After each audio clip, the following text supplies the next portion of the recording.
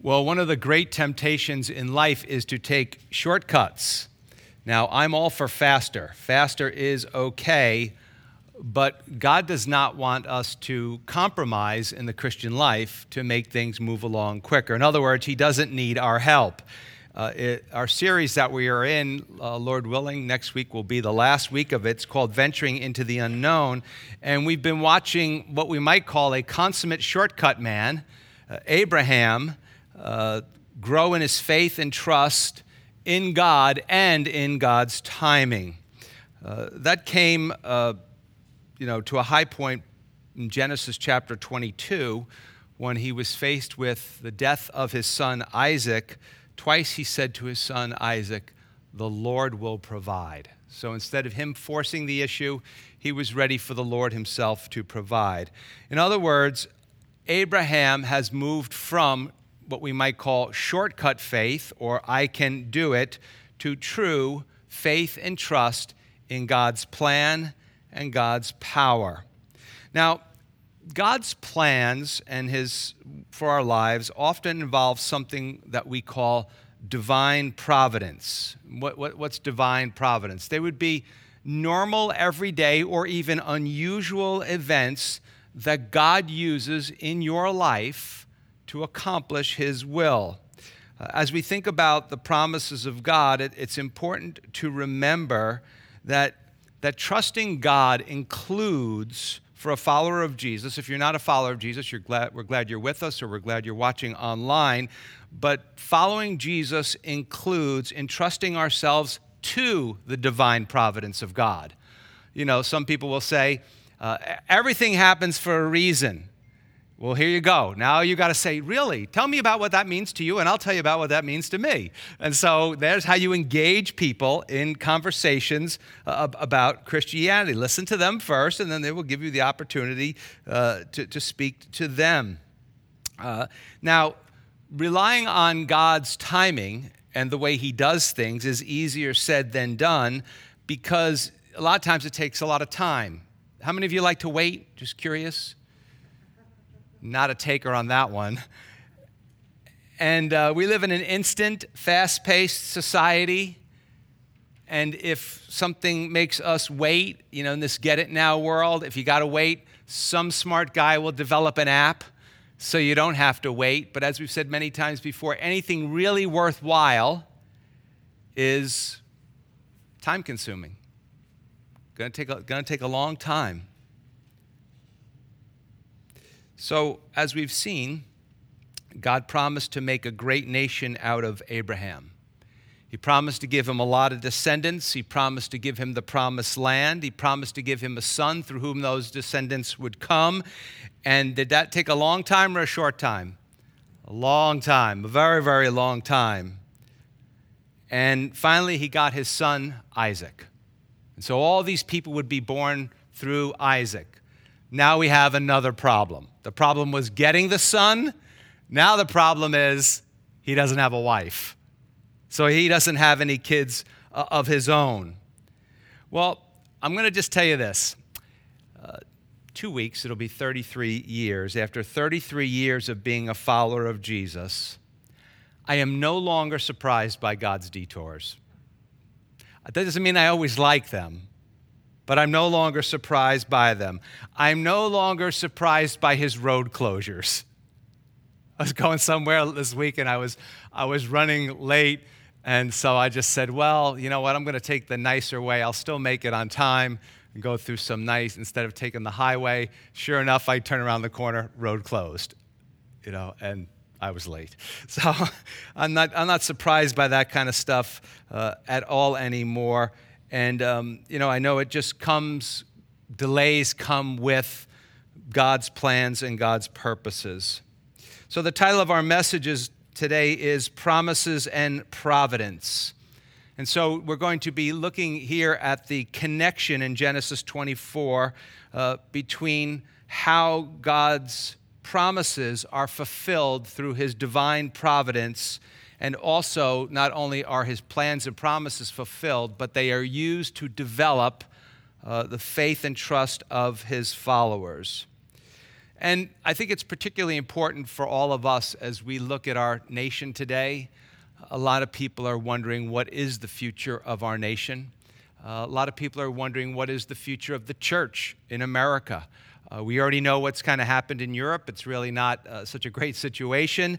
And so we wonder about such things. We wonder about what's the future of the faith of our children, the faith of our grandchildren for some of us.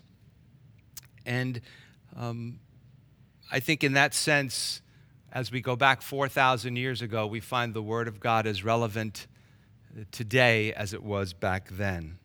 So if you're taking notes, there's three things we just want to point out today. Number one, God's promises call for our faithfulness. God's promises call for our faithfulness. They're not disassociated. It's not like you get a promise from God and you think, oh, I can just go do whatever I want. No, God wants us to be faithful. Genesis 24, verse 1, now Abraham was old, well advanced in age, and the Lord had blessed Abraham in all things. Well, we saw last week his wife of over 60 years had died. In the next chapter, we will learn, well, we're not going to cover that part, but we may cover it, but I don't think we will. Genesis 25, we'll learn that it's about 3 years later now, and Isaac is about 40 years old, and he is unmarried. Now, let me be perfectly clear on this. There's absolutely nothing wrong with being 40 years old and being single. Do we understand that? Some people think, oh, it's better to be married. Other people think it's not better to be married. You know, I was telling one lady one time a couple of weeks ago that I've had headaches every day for about 40 years. And she said, yeah, I've been married about 30 years myself. I said, no, that's not what I meant. That's not what I meant. And so I said, I got a great wife. And so, it's just, there's nothing wrong with being 40 years and unmarried unless the future descendants of Israel are to come through you. Then there's something really wrong with it, and the birth of the Messiah is to come through you. Then we got to do something to fix this situation. Now, remember, Abraham lives in Canaan, the promised land, a land full of false gods, lots of pagan religion, and he's about 400 miles from his original home. And let's just be perfectly honest. If we want to take a shortcut, what would be the easy thing to do right now? To fix his son up with a Canaanite girl. That would be the easy thing to do. I mean, just think the logic would be perfect. Isaac is going to inherit a lot of money. He doesn't have land, though. We're sure he's got the little field and the grave where his mother's buried, but they don't have any land. And if he marries a girl with a rich, powerful dad who has lots of land, that would help. On the surface, it would seem to help God's people to get the promised land faster. Proverbs 3, 5, and 6, sometimes called the John 3:16 of the Old Testament, says this. For many of us, it was like the first Bible verse we ever memorized. Trust in the Lord with all your heart, and lean not on your own understanding. In all your ways acknowledge him, and he shall direct your paths. That is staring, even though it comes after Abraham, that is staring Abraham right in the face right now. Verse 2, so Abraham said to the oldest servant of his house who ruled over all that he had, so this was the guy who was in charge of everything, please put your hand under my thigh. Now that sounds bizarre to us. We might say, put your hand on the Bible, raise your right hand, repeat after me. So it's kind of the equivalent of doing that. And he says, and I will make you swear by the Lord, the God of heaven and the God of earth, that you will not, you might want to circle that word not in your Bible, take a wife for my son from the daughters of the Canaanites among whom I dwell. But you shall go to my country and to my family and take a wife for my son Isaac. Now remember, Abraham's family, if you were with us in the beginning, they're not really believers. But they're not like the Canaanites. So sort of like the best that's available, if you will. And the servant said to him, perhaps the woman will not be willing to follow me to this land. Now, and then he says this. And this, of course, is in case, he comes back and whoever this girl won't follow him, and maybe Abraham's dead by then. He says, must I take your son back to the land from which he came? But Abraham said to him, beware that you do not take my son back there. So that's a flat out no. You're not going to do it this way. The Lord God of heaven, who took me from my father's house and from the land of my family, and who spoke to me and swore to me, saying, to your descendants I will give this land.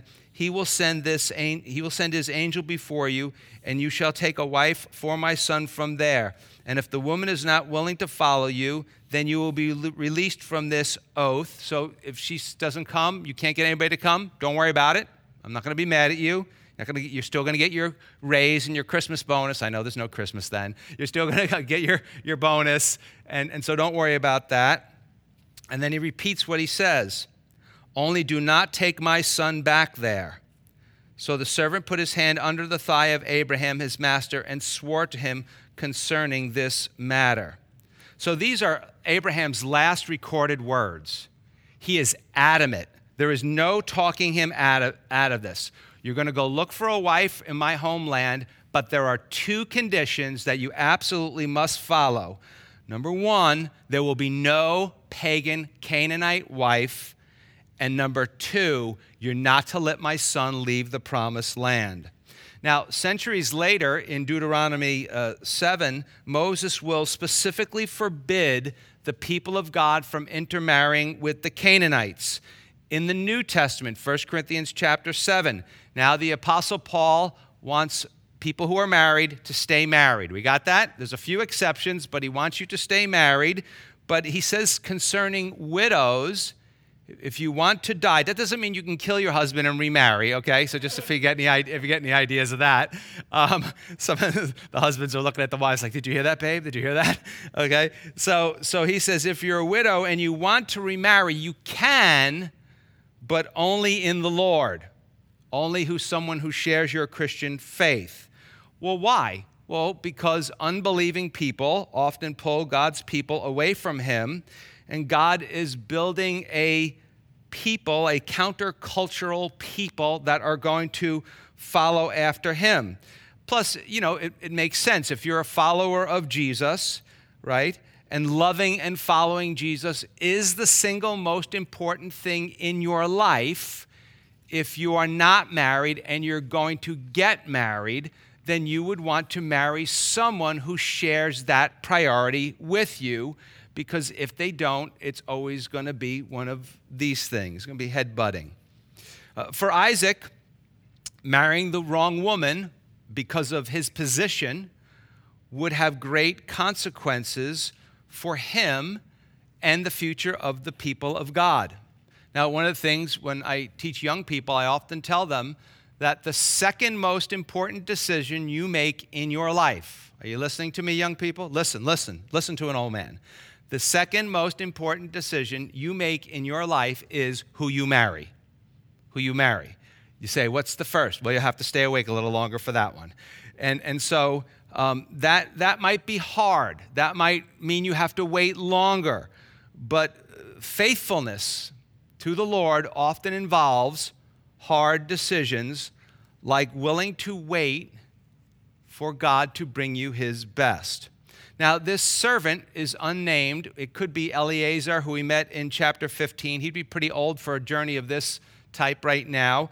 Some Bible scholars indicate that periodically throughout the scriptures you have what's known as the unnamed servant, which can be symbolic of the Holy Spirit. But clearly, this is a man of faith, a man of great loyalty to Abraham, a true servant indeed, a man with a true servant's heart. So his boss was Abraham, but no doubt there appears to be a love between them.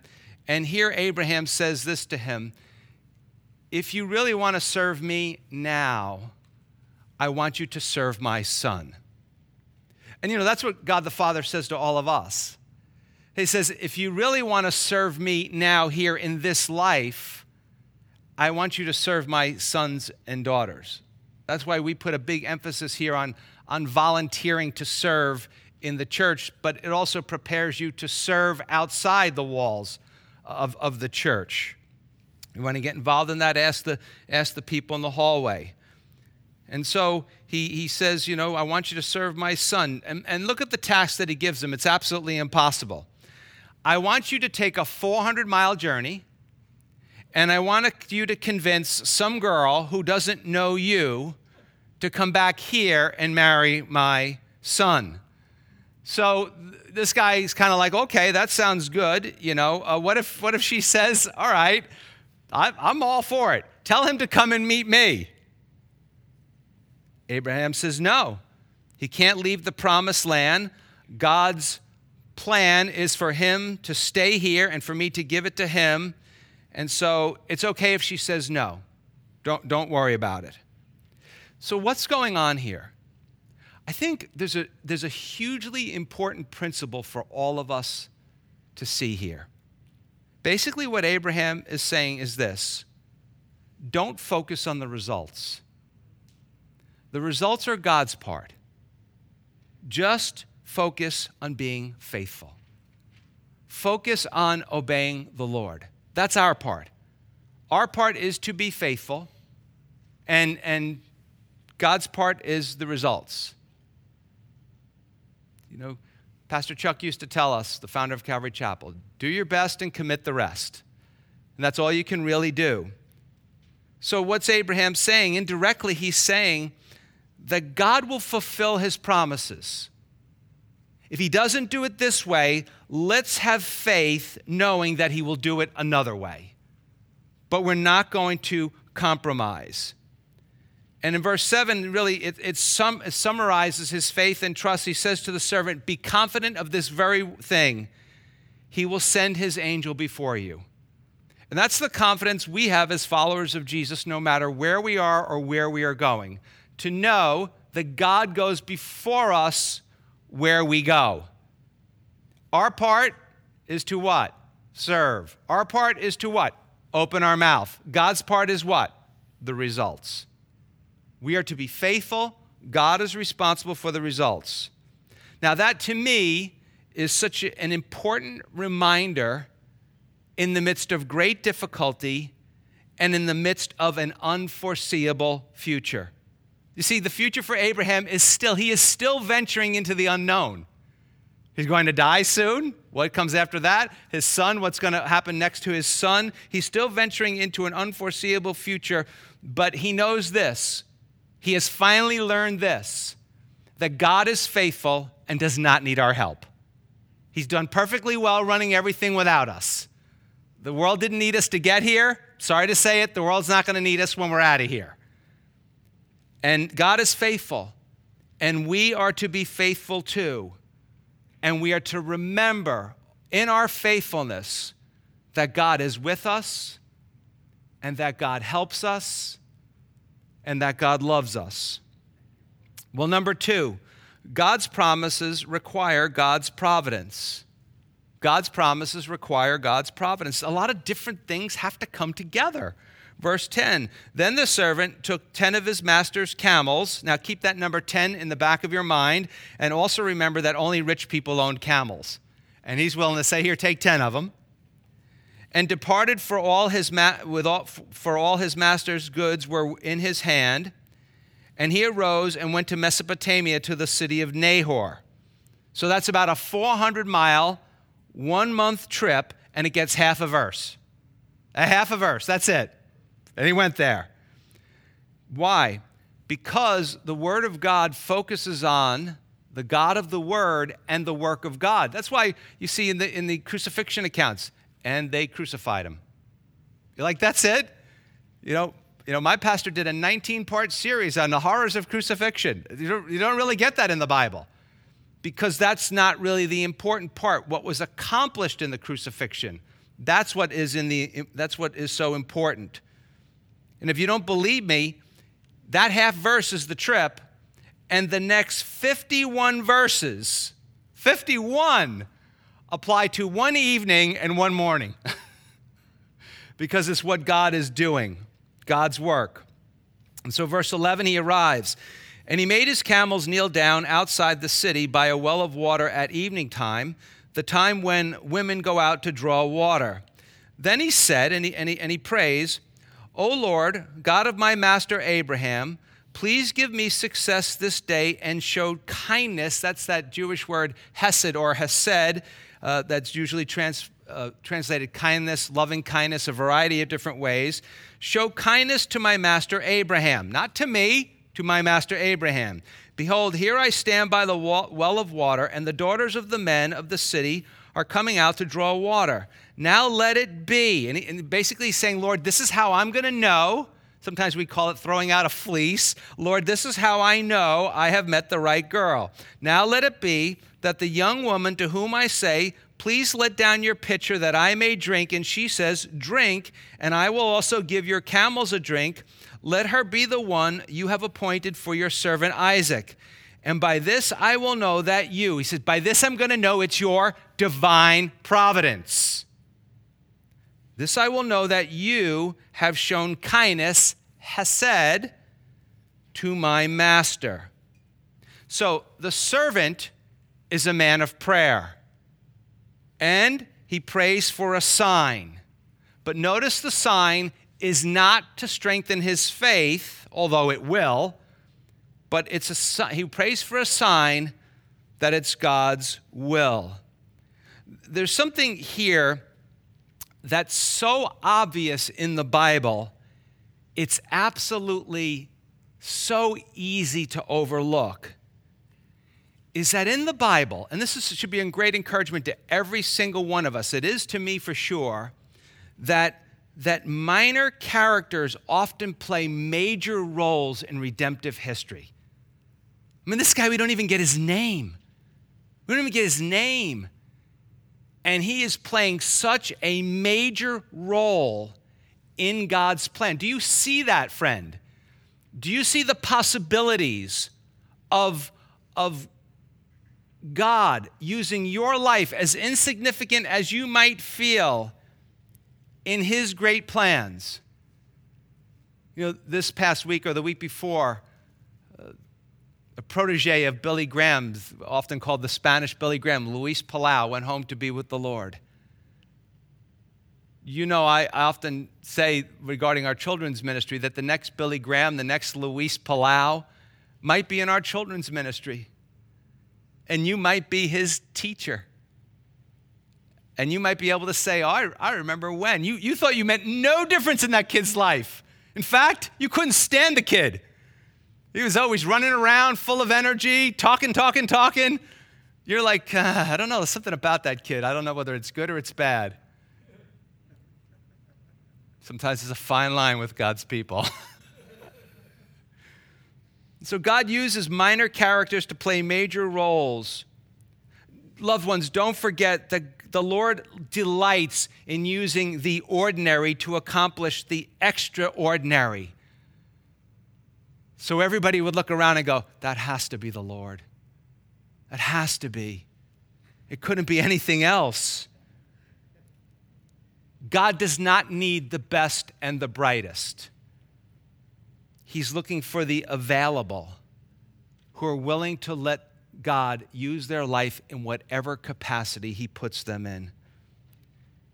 You see, we can gloss over this, but what is the servant looking for? The man who is this incredible servant is looking for a woman who is a servant.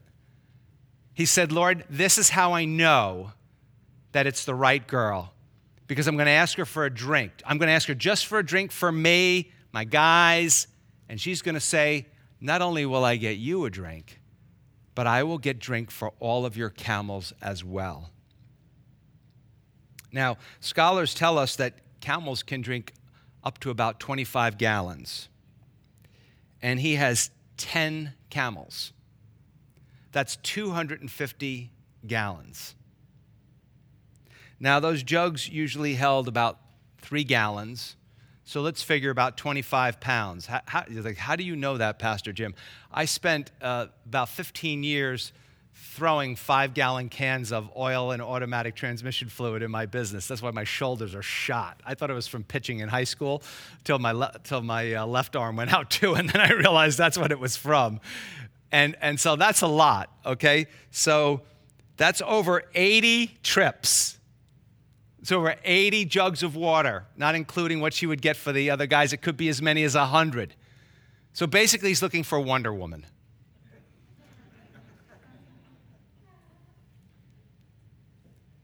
But see, God uses people who are generous. God uses people who are hospitable. God uses people who are not all about themselves. God uses people who have character. God uses people who are not allergic to hard work. God uses people who are willing to go the extra mile. Verse 15, now it happened before he had finished speaking that, behold, Rebekah, who was born to, some people pronounce his name Bethuel, some Bethuel, I'll probably announce it different ways each time, son of Milcah, the son of Nahor, Abraham's brother. Oh, wow. One of Abraham's families coming that way. That's what he's supposed to be looking for.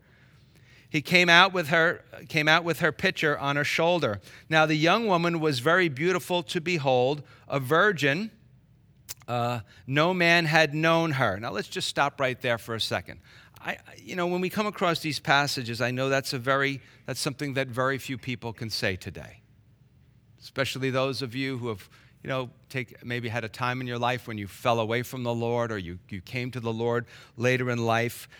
But understand this. From you, God is looking for a commitment to a future of purity. Can't change the past, but we can make great, meaningful decisions in our future. And there's great beauty in that. There truly is. And that's certainly how God sees it. When God sees you to commit your body to Him, it's beautiful to Him. It's masculine to Him. It's feminine to Him. It's beauty to Him. And she went down to the well, filled her pitcher, and came to him. Verse 17, and the servant ran to meet her and said, well, here we go. You ready? You ready? You don't look ready. Please let me drink a little water from your pitcher. So she said, drink, my Lord. Now you're like, what is this with this Lord stuff here? That's just being respectful. She's just being respectful. Then she quickly let her pitcher down to her hand and gave him a drink. And when she had finished giving him a drink, she said, I will draw water for your camels also until they have finished drinking. He's got to sit there like going, this might be the one. But remember, he doesn't know what her family is yet. Then she quickly emptied her pitcher into the trough, ran back to the well to draw the water, and drew for his camels. And the man, wondering at her, remained silent. Why does he remain silent? This is why. So as to know whether the Lord had made his journey prosperous or not. That is the question. Not prosperous in terms of money, prosperous in terms of the Lord's will. Now, Rebekah's servant heart is admirable. Now, most people, at least Americans, I think, would avoid such service. Like, I'll give you water, and then that'll give you refreshment so you can get water, help yourself to feed your camels.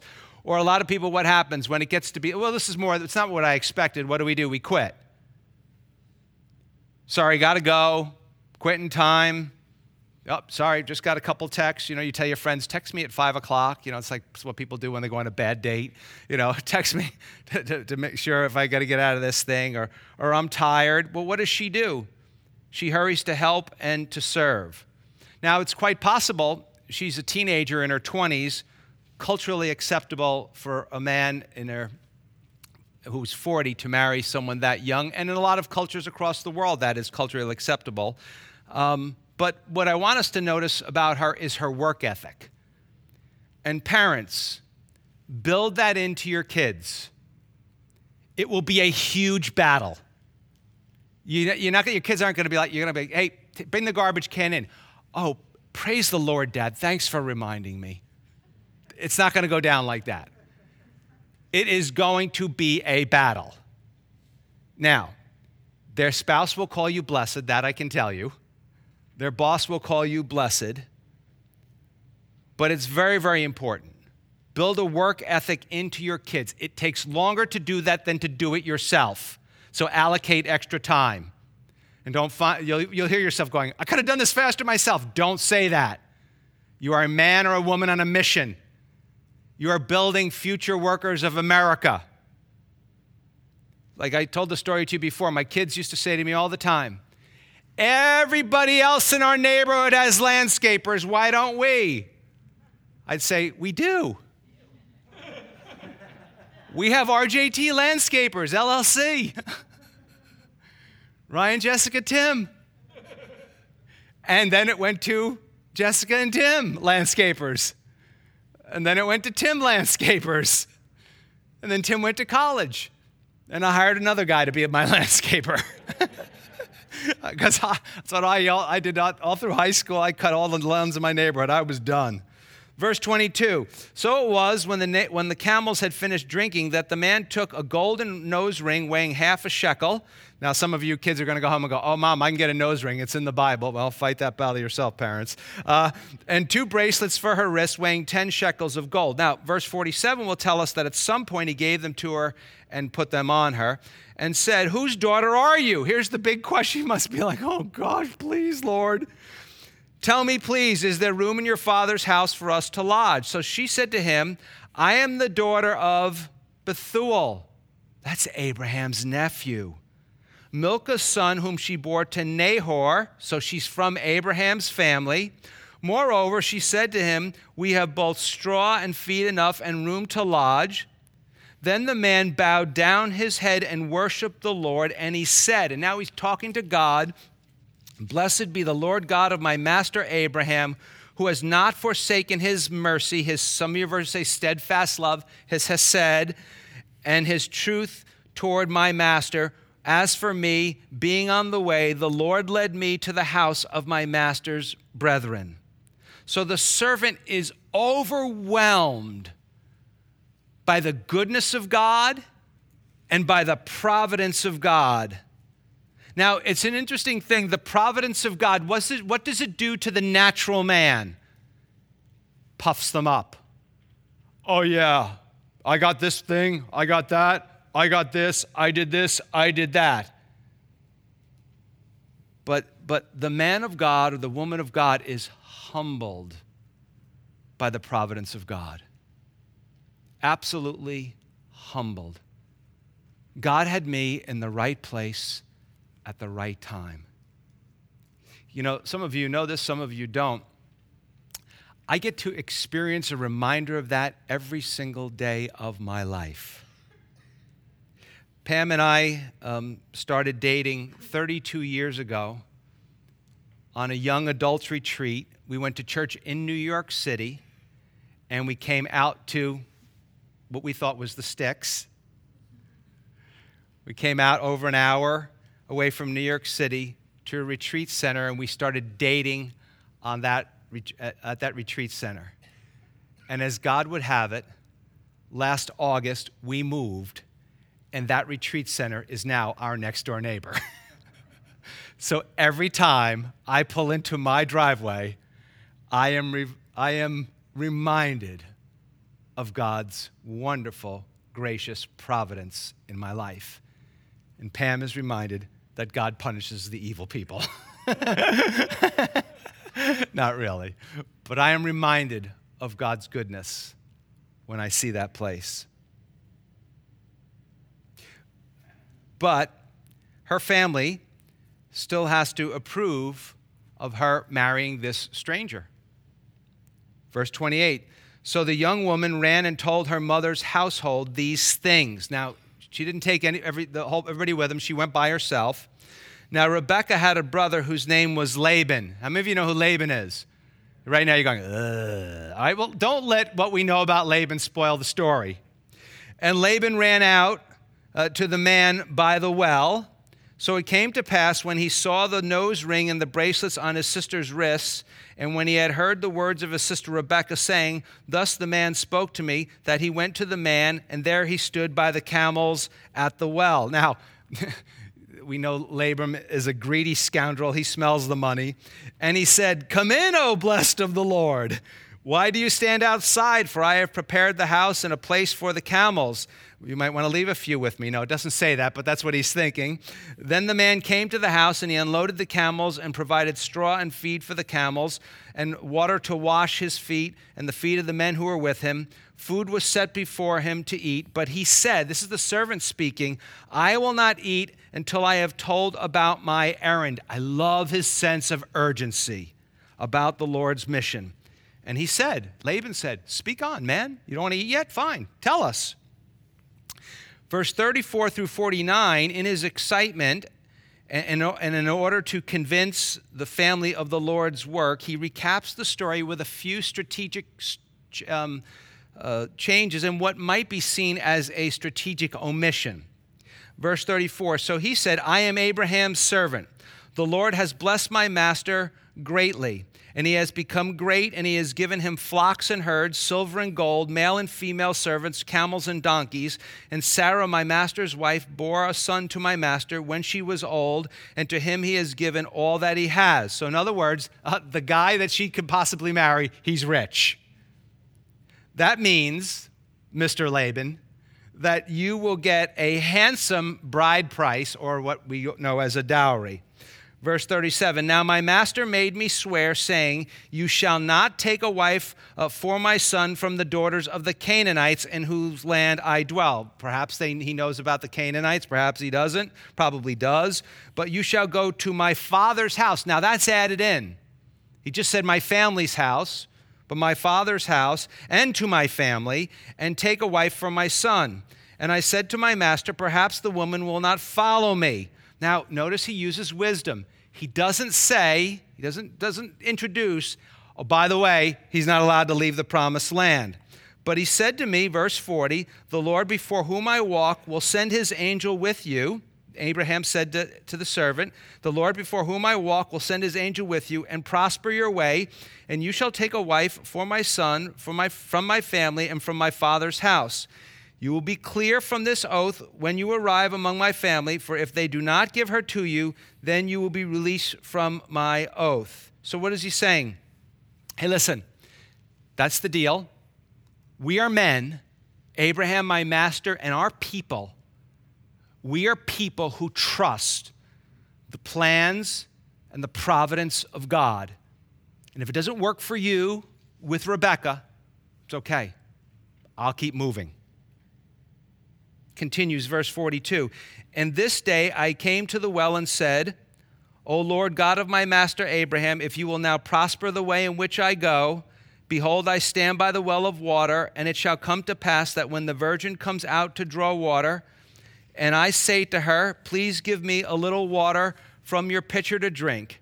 And she says to me, drink, and I will draw for your camels also. Let her be the woman whom the Lord has appointed for my master's son. But before I had finished speaking in my heart, there was Rebekah coming out with her pitcher on her shoulder, and she went down to the well and drew water. And I said to her, please let me drink. And she made haste and let her pitcher down from her shoulder and said, drink, and I will give your camels a drink also. So I drank, and she gave the camels a drink also. Then I asked her and said, whose daughter are you? And she said, the daughter of Bethuel, Nahor's son, whom Milcah bore to him. So I put the nose ring on her nose and the bracelets on her wrists. And then we see verse 48, he describes his awe. And I bowed my head and worshiped the Lord and blessed the Lord God of my master Abraham, who had led me in the way of truth to take the daughter of my master's brother for his son. Verse 49, now if you will deal kindly, Hesed, and truly with my master, tell me. If not, tell me that I may turn to the right or to the left. Hey, if you're not going to go with this, don't play around with me. I got to keep going. I got to keep moving. You see, he's not willing to do something that a lot of us do. A lot of us waste our time with the wrong people. We waste a lot of time with the wrong people. He says, nope, I got to go if you're not the right people, I got to go find the right people. Verse 50, then Laban and Bethuel answered and said, The thing comes from the Lord. We cannot speak to you either good, bad, or good. He's like, we know this is of the Lord. Here is Rebekah before you. Take her and go, and let her be your master's son's wife, as the Lord has spoken. Now remember, they're not really believers, but they're just sort of blown away by this whole thing. And it came to pass when Abraham's servant heard their words that he worshiped the Lord, bowing himself to the earth. Once again, he's overwhelmed by God's providence. Then the servant brought out jewelry of silver, jewelry of gold, and clothing, and gave them to Rebekah. He also gave precious things to her brother and to her mother. He's generous, just like Abraham, just like the Lord. I love this guy, man. I love what he does. He is not pushy. He is when he says to, hey, listen, I got to know where your thinking is. Nothing wrong with asking people what they're thinking, but he's not pushy. He just tells the story of the providential work of God. And then he looks at them and goes, so what do you think? You know, it's that simple, friend. You get the opportunity to share the gospel with someone. We have those cards. You can just ask us for some. We'll leave some for you at the connection table. We normally make them available.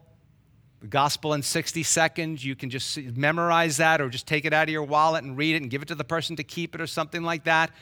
And just ask them and just say, well, what do you think? What do you think? What's he doing? He is trusting that as he just tells the story, that the Lord will work out his purposes in the hearts of people. So what's he doing? He's being faithful, and he's leaving the results up to God. Sometimes we try and force people. It's becoming less and less common. Those of us who've been Christians a long time remember just like, pray this stupid prayer, would you? You know, and people would be like, let's pray, and they're all bowed down, and the person who's praying the prayer is just like, help, help, help, looking at you, please rescue me. Another important point here, I think, is for those of you that are considering marriage, it's important what others around you who love you think. It's very, very important. It's important what your close friends and family think. It's important to let your godly, following Jesus friends get to know that person so they can really kindly and lovingly, you got to tell them, you got to give them permission. You got to say, I really want to know what you think. Don't hedge it. Don't hold back, because people are like, he's nice. Right? That's not what we're looking for. That's not what we're looking for. If you have spiritual mentors, and it's a good idea to have them, it's a good idea to ask them, tell me what you think. Let them meet that person. And you know what? I think it's best to do it all before you're engaged, because a lot of people, once they're engaged, are too afraid to back out. I remember when I finally brought Pam home to meet my mom and my dad. Now, my dad pulls me aside and goes, she's a looker. But my dad loved you, didn't he, baby? And he really loved you.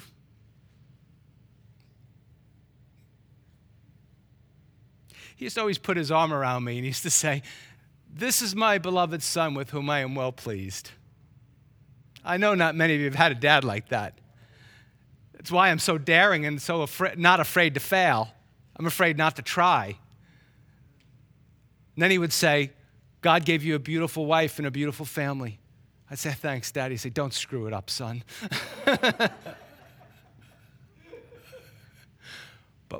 But my mom, and I'm going to say this, I don't talk about this kind of stuff much. I dated some very, very nice young women. Really. A lot of the girls that I dated, their husbands got real gems to marry them. And I'm being totally serious. But my mom, the first time she met Pam, she said, that's the girl for you. And I'm like, how do you know? And she said, you can just tell. She said, I just love her. And she said, and she enters the room, you just are a different person. And you need to be a different person. So it's important what others think. She would say, you light up when that girl walks in the room. Verse 54. And he and the men who were with him ate and drank and stayed all night. So they're celebrating the work of the Lord. That's what we do when we sing at church. That's what we do when we partake of the Lord's Supper. That's what we do when we go out into the hallway, or soon it's going to be warm. We'll go out into the parking lot, and it's maybe even that warm today, right? And we love on one another. We pray for one another. We do that when we gather together just as a church family, right? We celebrate. And he and the men who were with him ate and drank and stayed all night. Then they arose in the morning and said, "Send me away." And he said, "Send me away to my master." He's like, we're ready to go. One night. 400 miles there. You think they would be like, man, some R&R, baby. No way. No way, we're ready to go home. But her brother and mother said, "Let the young woman stay with us a few days, at least 10, after she may go." This reminds us of the Gospels, all the people with all the excuses of why they can't follow Jesus today. Remember this, loved ones. The kingdom of God is going to move forward without you. The kingdom of God is going to move forward without me. The apostles are gone. The thing is on a roll. Dare I say, I've said it before, even Jesus is gone. The Word of God and the Holy Spirit are going to keep Christianity steamrolling, whether we're part of it or not, whether the United States wants to be part of it or not. It's going to keep happening. So watch the excuses, really. And just, this is what you got to say to God. God, would you please bring to my heart whenever I'm making excuses? Oh, very faithful in that one. And he said to them, "Do not hinder me, since the Lord has prospered my way." In other words, the Lord has made it successful. "Send me away that I may go to my master." So they said, "Will you call the young woman and ask her personally?" Then they called Rebekah and said to her, "Will you go with this man?" And she said, "I will go." Just like Abraham when he was called to the promised land. So they sent away Rebekah, her sister, and her nurse, and Abraham's servant and his men. And they blessed Rebekah and said to her, "Our sister, may you become the mother of thousands, of 10,000s, and may your descendants possess the gates of those who hate them." Very similar to the blessing that the Lord gave Abraham when he was willing to offer up Isaac. The Lord himself is putting his words in their mouth to encourage Rebekah. Then Rebekah and her maids arose, and they rode on the camels and followed the man. So the servant took Rebekah and departed. So seeing the hand of God on the whole situation, Rebekah ventures into the unknown, takes a step of faith, and follows the Lord. She had not heard the Lord speak so much in words as she had seen and heard him speak in divine providence. And then, when the man recapped the story to everybody else, they knew it was the Lord. Knowing little about this Lord, she is willing to take a journey, willing to seek a new life for herself. And that can be you, my unbelieving friend. If you want a new life in Christ, it is available to you today. Maybe she saw the devotion of these men that came down there. Maybe she saw the urgency that he doesn't even want to rest, that the Lord's work is that worthwhile, that there's no reason to delay, to get involved in taking the next step, whatever that next step is for you. Number 3, God's promises bring God's blessing. God's promises bring God's blessing. Verse 62. Now Isaac came from the way of Lahai Roi, for he dwelt in the south. And Isaac went out to meditate in the field that evening.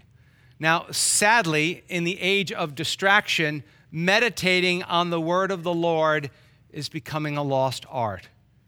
It is something I could not recommend to you more fully.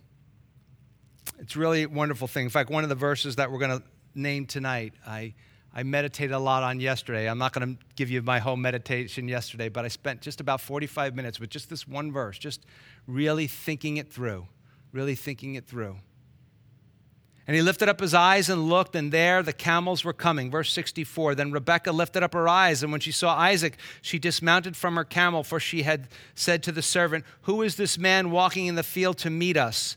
The servant said, it is my master. So she took a veil and covered herself. Now that would be a custom when you're meeting the groom in an arranged marriage. And the servant told Isaac all the things that she had done, right? All the things that he had done. So Isaac agrees, wow, the Lord's in this thing. Then Isaac brought her into his mother Sarah's tent, her old tent, and he took Rebekah, and she became his wife, and he loved her. So Isaac was comforted after his mother's death, and the promises of God for Israel are going to move on. Now, it would have been a disaster had Isaac married a Canaanite woman. Israel may have never come about in the way the Lord wanted it to. And here we see God's promises and God's providence working together, but not only for God's plan, but also it accomplishes more than his plan. It also ministers to his people. No doubt Isaac and his mother Sarah were close. So God uses divine providence to comfort Isaac as well, who after 3 years is still missing his mother. See, what happened was God put new love in his heart. And for a lot of people who come to Jesus, that's really what you need. You need his love put into your heart to save you from your sins, but to give you a totally new perspective on life. Isaac came to learn that God is faithful. Isaac came to learn that his heavenly Father can be trusted even when you're depressed and sad. Even when he seems to act in strange ways, and nothing stranger than the cross of Jesus Christ. I said earlier that I tell young people the second most important decision in your life is who you marry. You might want to know what's the first. The most important decision in your life, whether you're here watching online, you're somewhere else in the building, the most important decision in your life is, will you receive Jesus Christ as your Lord and your Savior? And will you spend eternity in heaven with God and with the family of God? Many people in our church tell me that they became followers of Jesus here, or they came back to following Jesus here in our church. And that is all tied to God's providence. And if you look back on it and think about it, you will see how he worked these things in your life. I'm going to tell you a story that I had to go back into my computer, and I told this story 12 years ago. So some of you were here 12 years ago. Some of you weren't. Most of you probably weren't. So maybe it's worth telling you. The rest of you probably don't remember it. But if you were not here, I hope that you find it helpful. When I was a high school senior, I was anything but a follower of Jesus. In fact, I wouldn't become a follower of Jesus for another 10 years. I had no idea what I wanted to do with my life.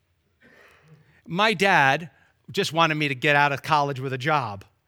And so he read an article that about environmental science was a major that had a promising future, and you could study that at Rutgers at Cook College. So I was like, okay, Dad, whatever you say. So I went there, and I absolutely hated the major. Absolutely hated it. Not that I'm against environmental science, not the way I'm wired. But, again, I wasn't a Christian. I liked partying, and I liked partying at the school. So I stayed, and I changed my major. During those years at Rutgers, there was a housing crisis. There was a housing crunch, and we had a roommate had to be assigned to us. We lived in an apartment with 4 of us, and they gave us a 5th guy. We used to call him number 5 for a while because he didn't show up for like 2 weeks. And his name was Dennis. And Dennis and I became very good friends, but Dennis had a friend who lived off campus. His name was Mike.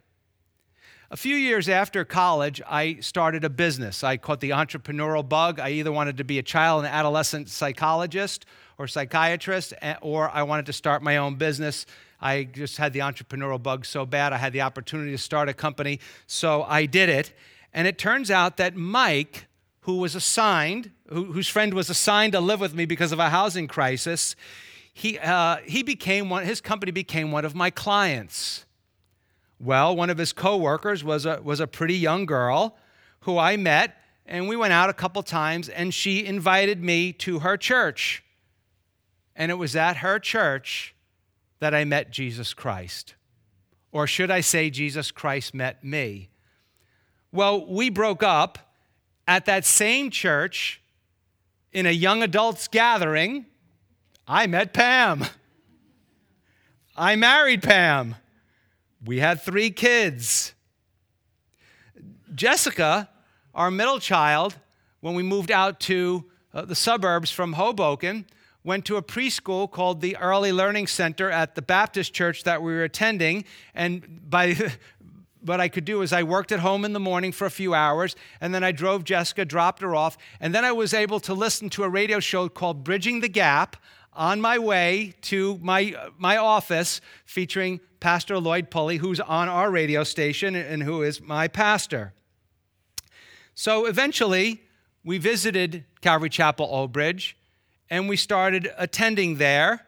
I met Pastor Lloyd. It was unusual. One time, he taps me on the back, and I said, hello, and he goes, well, how come you never talk to me? And I said, I don't know, I guess all these people here, I guess you need other people. He goes, do you ever think I want to meet people who come in, roll up their sleeves, get to work, and really, everybody's telling me that the Lord's hand is on you, and you ever think I might want to talk to you? And I was like, actually, it never dawned on me for a second. So after a number of years there, they asked me, 2 of the pastors asked me with his blessing, to invite me to come on the staff of the church. And I said, no, I got a business. Then I had this opportunity to maybe sell my company. I had a number of offers I had 3 business divisions, and 2 of them I had offers for. And it was the funniest thing was what happened. We were at a pastor's conference, and I got the call that the big division, I had a buyer. And it was a very lucrative offer. And it was one I was like, because I knew I either had to expand the business or I had to, do something different. And then I go inside, and Pastor Lloyd's like, hey, let's sit, you and me, just the 2 of us, let's have dinner together. So he says, I want you to come on staff of the church. And I'm like, you're kidding me, God. Like, I'm talking to him, and I'm going, interesting. Inside, I'm going, you're kidding me, God. You're kidding me, because I had felt this call, and had all these pastors were telling me that they saw it in me. And then after I was on staff there for a while, he challenged me to start a Bible study, which we started in Parsippany. And then we ended up here at this facility. And now I am the founding pastor of this church. What if when I was a senior, I knew what I wanted to do with my life? I'm from Long Island. We don't go to Rutgers. What if my father had never read that article?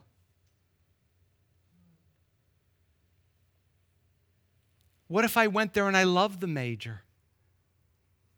I'd be an environmental scientist right now. Could you picture me as one?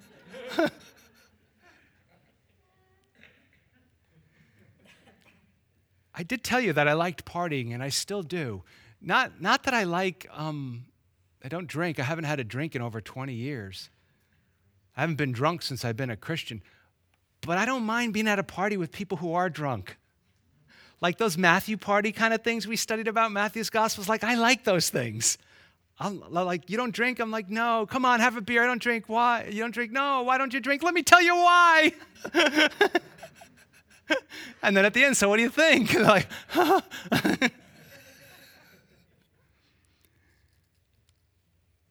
what if there was never a housing crisis at my church, at my college, and I never met Dennis, who introduced me to Mike? What if I never started my own company? What if Mike's company never became a client? What if that girl never worked there and invited me to church? What if I never married Pam? Two things I can never imagine. Three things. Never meeting Christ, never having Pam, and never having my kids. What if we picked a different preschool for Jessica? And I didn't get to listen to Pastor Lloyd every day or almost every day on the way into work? What if we never visited Calvary Chapel, Old Bridge?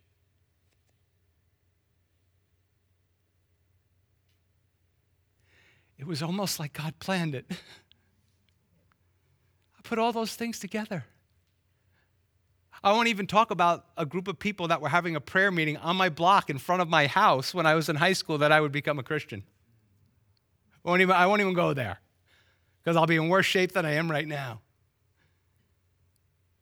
It was almost like he planned it all. Think about it. How did I get here? How did you get here? It's almost like God knew, and he had a plan. See, if you're a follower of Jesus, it involved God's providence. If you're not, how do you think you got here today?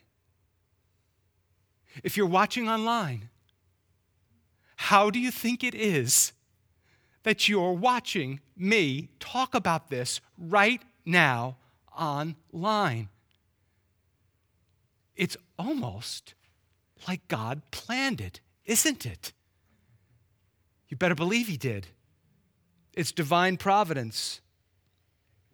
It's because God the Father wants you to become his child, so much so that he sent Jesus for you to live a perfect life, to die on the cross for your sins in your place, to rise from the dead so you could put your trust in him for the forgiveness of sins and eternal life with God.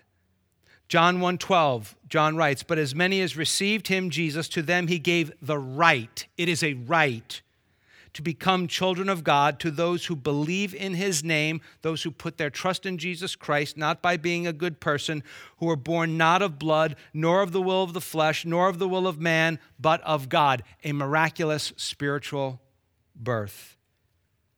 John 6:37. I spent 45 minutes with it yesterday morning. I will not do that to you now. All, not some, all. All that the Father gives me will come to me, and the one who comes to me I will by no means cast out. No matter who you are, no matter what you have done, Jesus said, I will not cast you out. You could go to Jesus and go, "I'm coming to you right now. You know what I've done, but you can't cast me out because you said you can't." He will not cast you out. He will not cast you aside. Your part is to turn to him and put your trust in him instead of yourself. A few verses down from there, Jesus says this, "And this is the will of him who sent me, that everyone who sees the Son," think of Jesus dying on the cross for your sins on the cross, "and believes in him, trusts in him, may have everlasting life." That's how you go to heaven. "And I will raise him up at the last day. He has promised to raise you from the dead."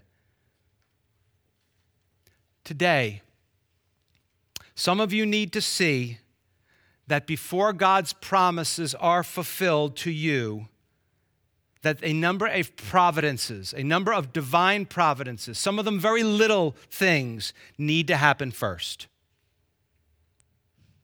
Maybe, even if you're not a follower of Jesus or you have fallen away from Jesus, maybe even God had to allow you to live a godless, faithless life. A life full of shortcuts that kept bringing you down dead-end streets. Or maybe was bringing you down a great street and all of a sudden, you crashed. And God allowed that to happen. And you're sitting here today and you're like, it's almost like he planned it. But then one day, And if you're not a follower of Jesus, why don't you make it today? You realize that God has been there silently all along, using everything in your life, and now is calling you to come to him. Or now is calling you to come back to him, to trust Jesus with everything, to trust him with your life, with your soul, with your worries, and with your fears, your life here and for all eternity. Come to Jesus, and he will make your earthly life prosperous. That doesn't mean money. It may.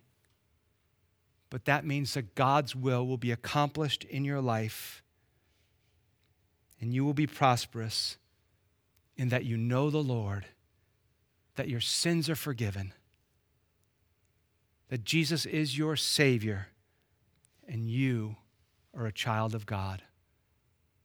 So today, Jesus calls you to just trust him. And now the ball's in your court. Will you come? Well, let's pray. Well, Lord, we